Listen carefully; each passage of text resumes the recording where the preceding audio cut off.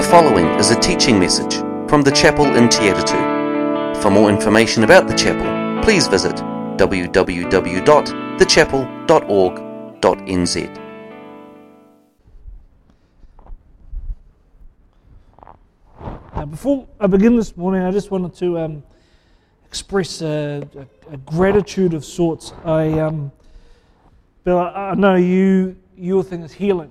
That's the journey you're on. That's your sort of network, your giftings and things like that. For me, I find encouragement a really easy thing to do. And I've had the privilege over the last couple of weeks of chatting with Marcus.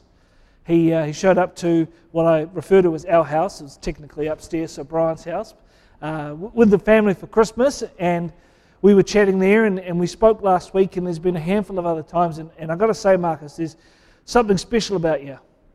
There's just a real sort of lightness to you. I find it easy to connect with you. I feel there's this sort of interest and engagement that you show with people. And I love what it is that you bring to this place. And I know it wasn't just you. Beth, obviously you were involved in the service as well, but that service that you guys hosted on Christmas Eve, absolutely loved. So thank you for what you bring, and I look forward to continuing to connect with you as the year goes on. I loved hearing what people had to say in that time of what God has been doing and saying in your life. And Ashley, your idea of, you went to the hospital, you went to see your father, there was the mix-up of the names, and you ended up at this other bed. It's probably the most perfect analogy for what we're going to look at today. But it reminded me, because you talked about how you were there for a purpose, and I think that the idea of purpose is showing up across time and place, in different cultures in different ways, and you can refer to it in many different sort of words, that idea of calling, that idea of giftings. You could look at it as your role and your responsibilities. It could be your duties. It could be any manner of things. And today for me, the passage that we're exploring very much talks about how purpose and calling connect with the idea of obedience, but also that they don't always look how we plan. And before we jump into Jonah, I just wanted to comment that I read through 1 and 2 Samuel this year, and for some of you that might not be quite the accomplishment, but for me, reading Old Testament has not been a common practice in my life, and so I was very pleased to read that story. Everything I knew of David up until having read those chapters was this idea of this incredible king. He seems to be such a pivotal figure in not only his own right, but in the lineage and the sort of events that led to Jesus. He's named as a figure in the ancestry and things like that. And so, when I realized that he's this guy who defeated Goliath, he was this incredible king, etc., I thought, he's going to have the most fantastic life.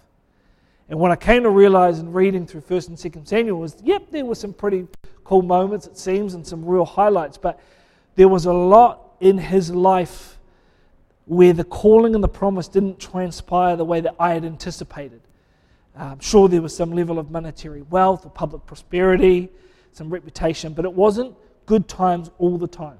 And if you haven't read the story recently, I encourage you to go and read it. But there was a lot of heartache, there was a lot of grief, despair and challenge. But what I was encouraged with, and I think I've echoed this in times where I've hosted, is that despite that heartache, that despair, that challenge, the calling and the purpose remained the same. They didn't detract from it, they didn't take away from it. And so over the coming weeks, we're going to be exploring the book of Jonah. I'm reading in chapter 1, verses 1 to 16. And Jonah tells the story of a calling, and then, as the title suggests, a fleeing, and then there seems to be a moment of realizing his mistake.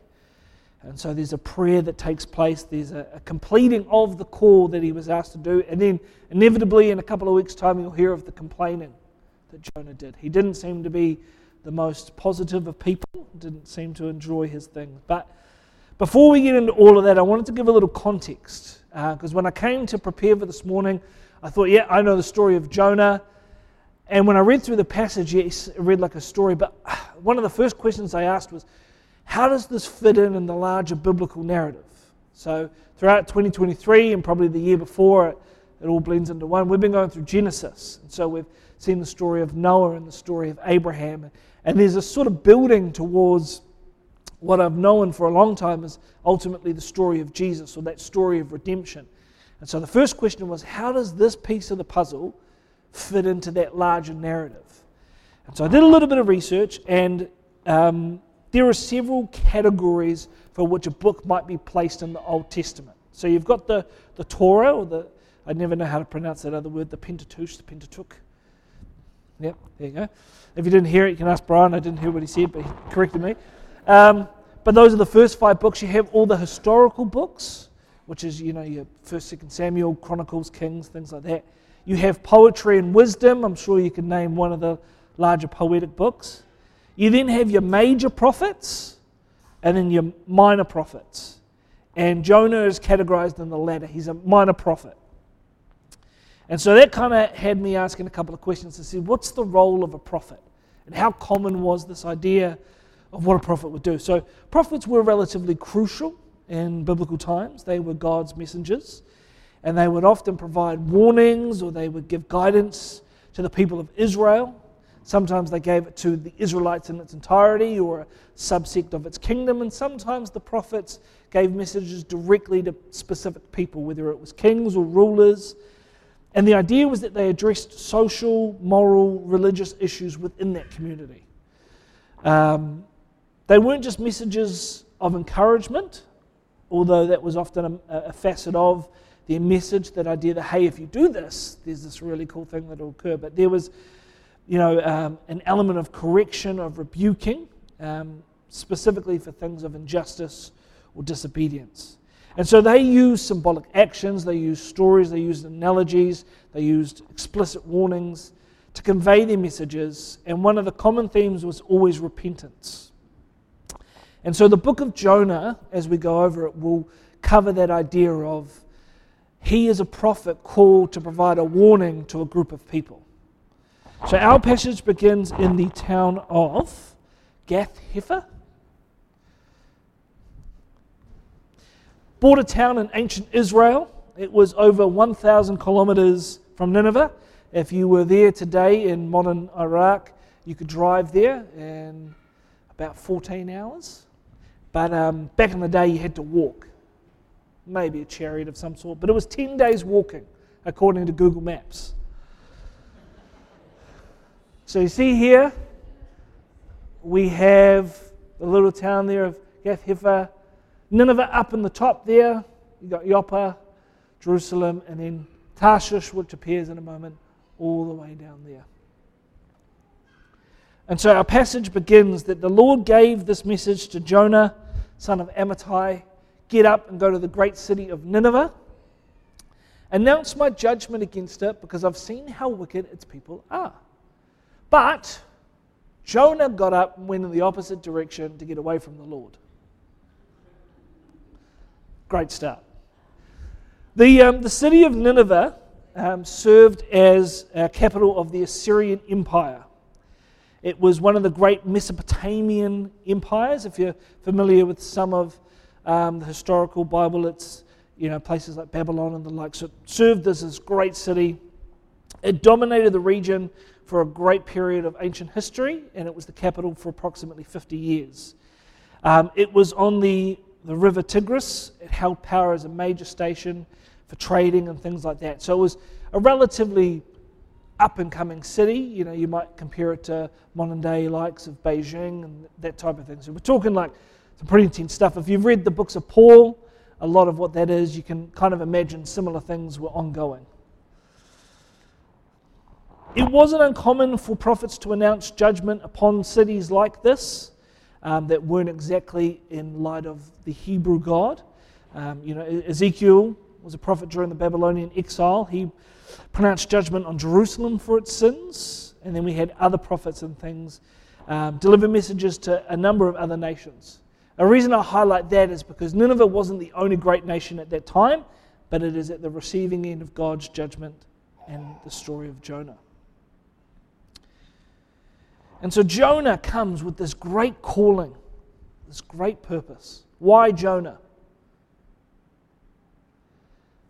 And we see immediately that his response to this is to not just stay where he was, in the comfort of his home, his heritage, his safety, but to flee. And if you look a little bit back here at the map, this isn't necessarily accurate, but people believe that Tarshish, which is where he was fleeing to, was significantly far away.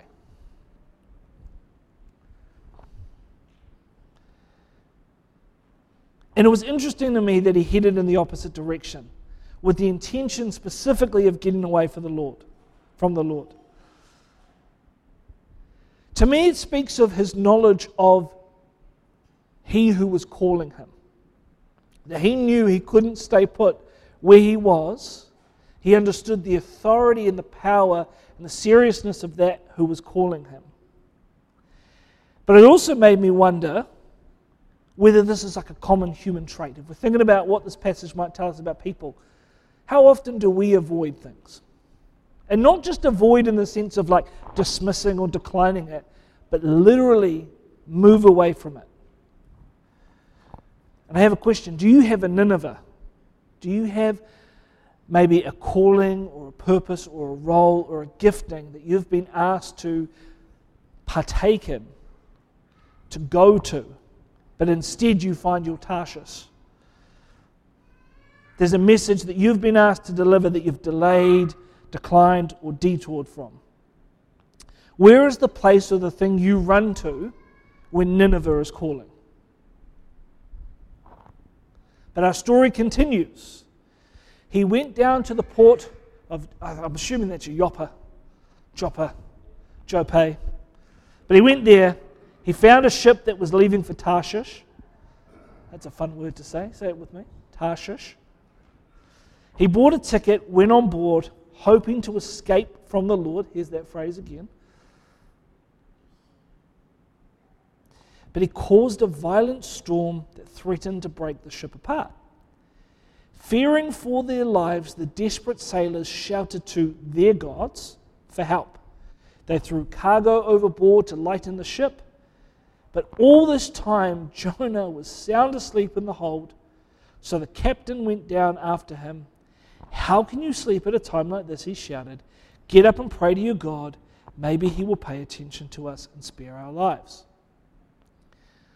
I don't know if you guys saw here a parallel in another story told in the New Testament, where Jesus was on the yacht, it sounds lavish, on a boat. Maybe it was a yacht, maybe it was a launch, I don't know, with his disciples, and there was an intense storm, and he was sleeping. And so I started to explore this because I thought, man, that's fascinating, that Jonah is the reason for this storm, but he's sound asleep. And I found out that it's not the only parallel that there is between Jesus and Jonah. Much like Jonah, Jesus was woken and asked to do something about the storm. Jesus was calm, he was cool, he was collected. And that's what we see of Jonah. If you haven't seen it yet, we see that coming up. But across the Gospels, Jesus actually himself draws a direct comparison to the work that he was conducting, the calling that he had, and the message and the role that Jonah was called to do. In Luke chapter 11, verses 29, it says that as the crowd pressed in on Jesus, he said, "This evil generation keeps asking me to show them a miraculous sign. But the only sign I will give them is the sign of Jonah." What happened to him was a sign to the people of Nineveh that God had sent him.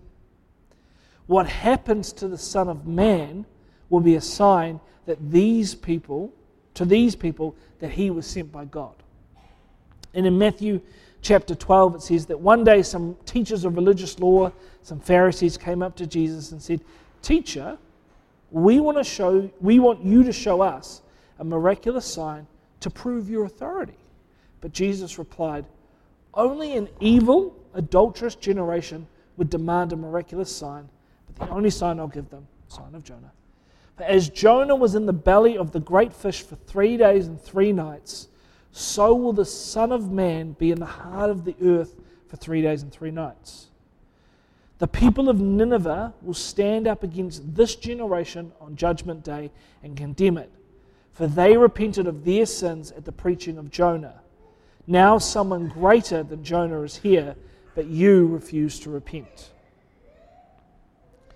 So in this story, we see a foreshadowing and a comparison that goes beyond the storm, and is what we'll likely pick up on in the next couple of weeks. Whoever's preaching, you now have to do that. You don't, but that's right. But highlighting this, I think, helps us to answer another question about this story, and I mentioned it earlier. Why Jonah? And I did a little digging, and Jonah's mentioned in a couple of other Old Testament passages, but only ever in reference to who he was in terms of he had a father, he was the son of this person, this is his birthplace. And so there's not a lot of context as to who he was, what his giftings were, and why he was called to ask Nineveh to repent. Let's have a little look at the next passage. The crew cast lots. Some passages said they drew straws. You know that game where you have like one short straw and the other is a long, and whoever has the short straw has to do something. They did that to see which of them had offended the gods and caused the terrible storm. When they did this, the lots identified Jonah as the culprit. "Why has this awful storm come down on us?" they demanded. "Who are you? What is your line of work? What country are you from? What is your nationality?" Jonah answered, "I am a Hebrew, and I worship the Lord, the God of heaven, who made the sea and the land." The sailors were terrified when they heard this, for he had already told them, so again, he had already told them that he was running away from the Lord. "Oh, why did you do it?" they groaned.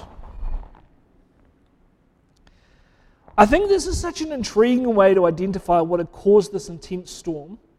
But more intriguing than that, I find it funny that their first instinct in this massive storm, because they didn't have the weather app to tell them the forecast, was that someone had offended a god. They thought that there was an act that was a direct result of something that angered God.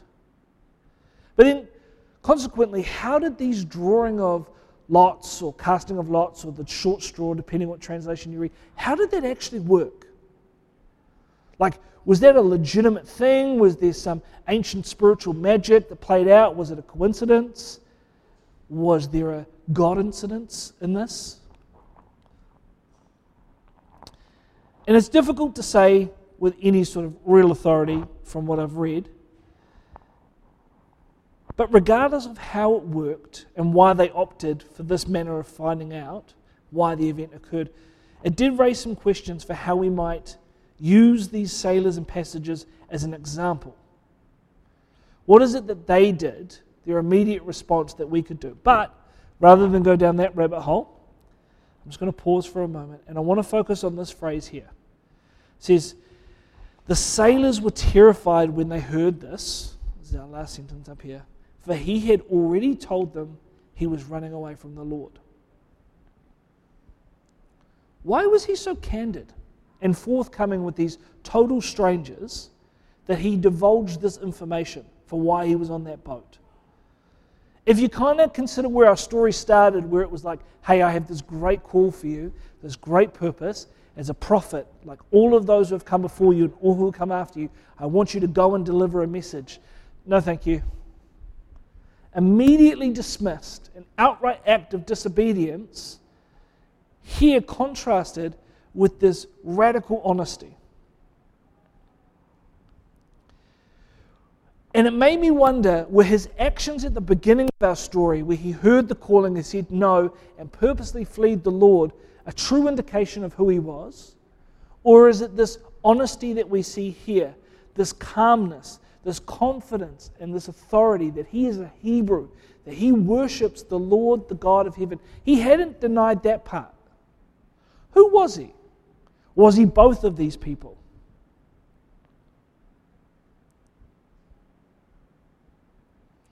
Was this the reason that God had chosen him in the first place? But we're still in the midst of the storm as our story continues. And it says here, since the storm was getting worse all the time, they asked him, what shall we do to you to stop the storm. You'd love to be in that position, eh? What do we need to do to you to make this thing go away? But he says, throw me into the sea. He was accountable for his actions up until that point.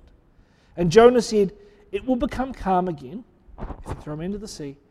I know that this terrible storm is all my fault. But instead, the sailors opted to try and row even harder to get the ship back to land. But the stormy sea was too violent for them, and they couldn't make it. So they cried out to the Lord, Jonah's God. "O Lord," they pleaded, "don't make us die for this man's sin, and don't hold us responsible for his death. You have sent this storm upon him for your own good reasons." So the sailors picked Jonah up, threw him out into the raging sea, and the storm stopped at once. The sailors were awestruck by the Lord's great power, and they offered him a sacrifice and vowed to serve him. This is what I was talking about, Ashley, when you showed up at that other person's bed. You went in there, into the hospital to see your father with a purpose of, being a son by his bedside. And instead you ended up at this other person's bed. And I can't help but wonder, because if you know the story of Jonah, he eventually goes to Nineveh. Sorry if that's a spoiler. But after fleeing, which he didn't have to do, we see that these sailors who didn't know that God before came to see him. Was, again, this a coincidence? Was it a lovely byproduct?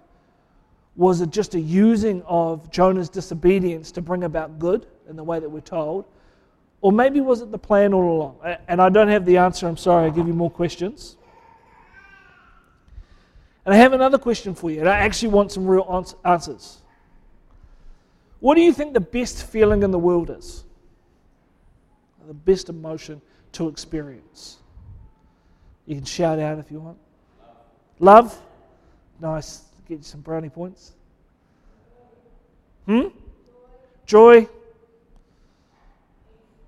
Peace? Any others? Belief? Ah, there we go. That's my argument. See, I knew I liked you. I'm not saying that those feelings aren't great. Joy, peace, hope, those types of things are great. But relief. Relief is that comfort, that lightness that you experience when a burden is lifted or a difficult situation is resolved. It's that reduction, that elimination of pain or discomfort or symptoms that you've experienced. It's that idea of after, I don't know if you've ever hiked up a mountain and you're like regretting the decision to go on a hike. And you come to either a decline, which is kind of nice, or even a plateau. That idea of you've reached up this peak and you no longer have to exert that energy, that relief that you experience, I think is one of the most incredible experiences you can have. And I think that's what these sailors had. The moment they threw him overboard, the storm stopped immediately. Imagine the relief they had from the panic they were experiencing. In that prayer, please do not hold us responsible for his death. That relief of, the storm stopped, he's just in the water. I don't know, maybe it sunk. But it got me thinking about this greater idea of what it means to have that calling and that purpose and how that plays out. I wanted to share with you a couple of different verses that might help us. But in 1 Corinthians chapter 12, in verse 7, it says that to each one of us the manifestation of the Spirit is given for the common good.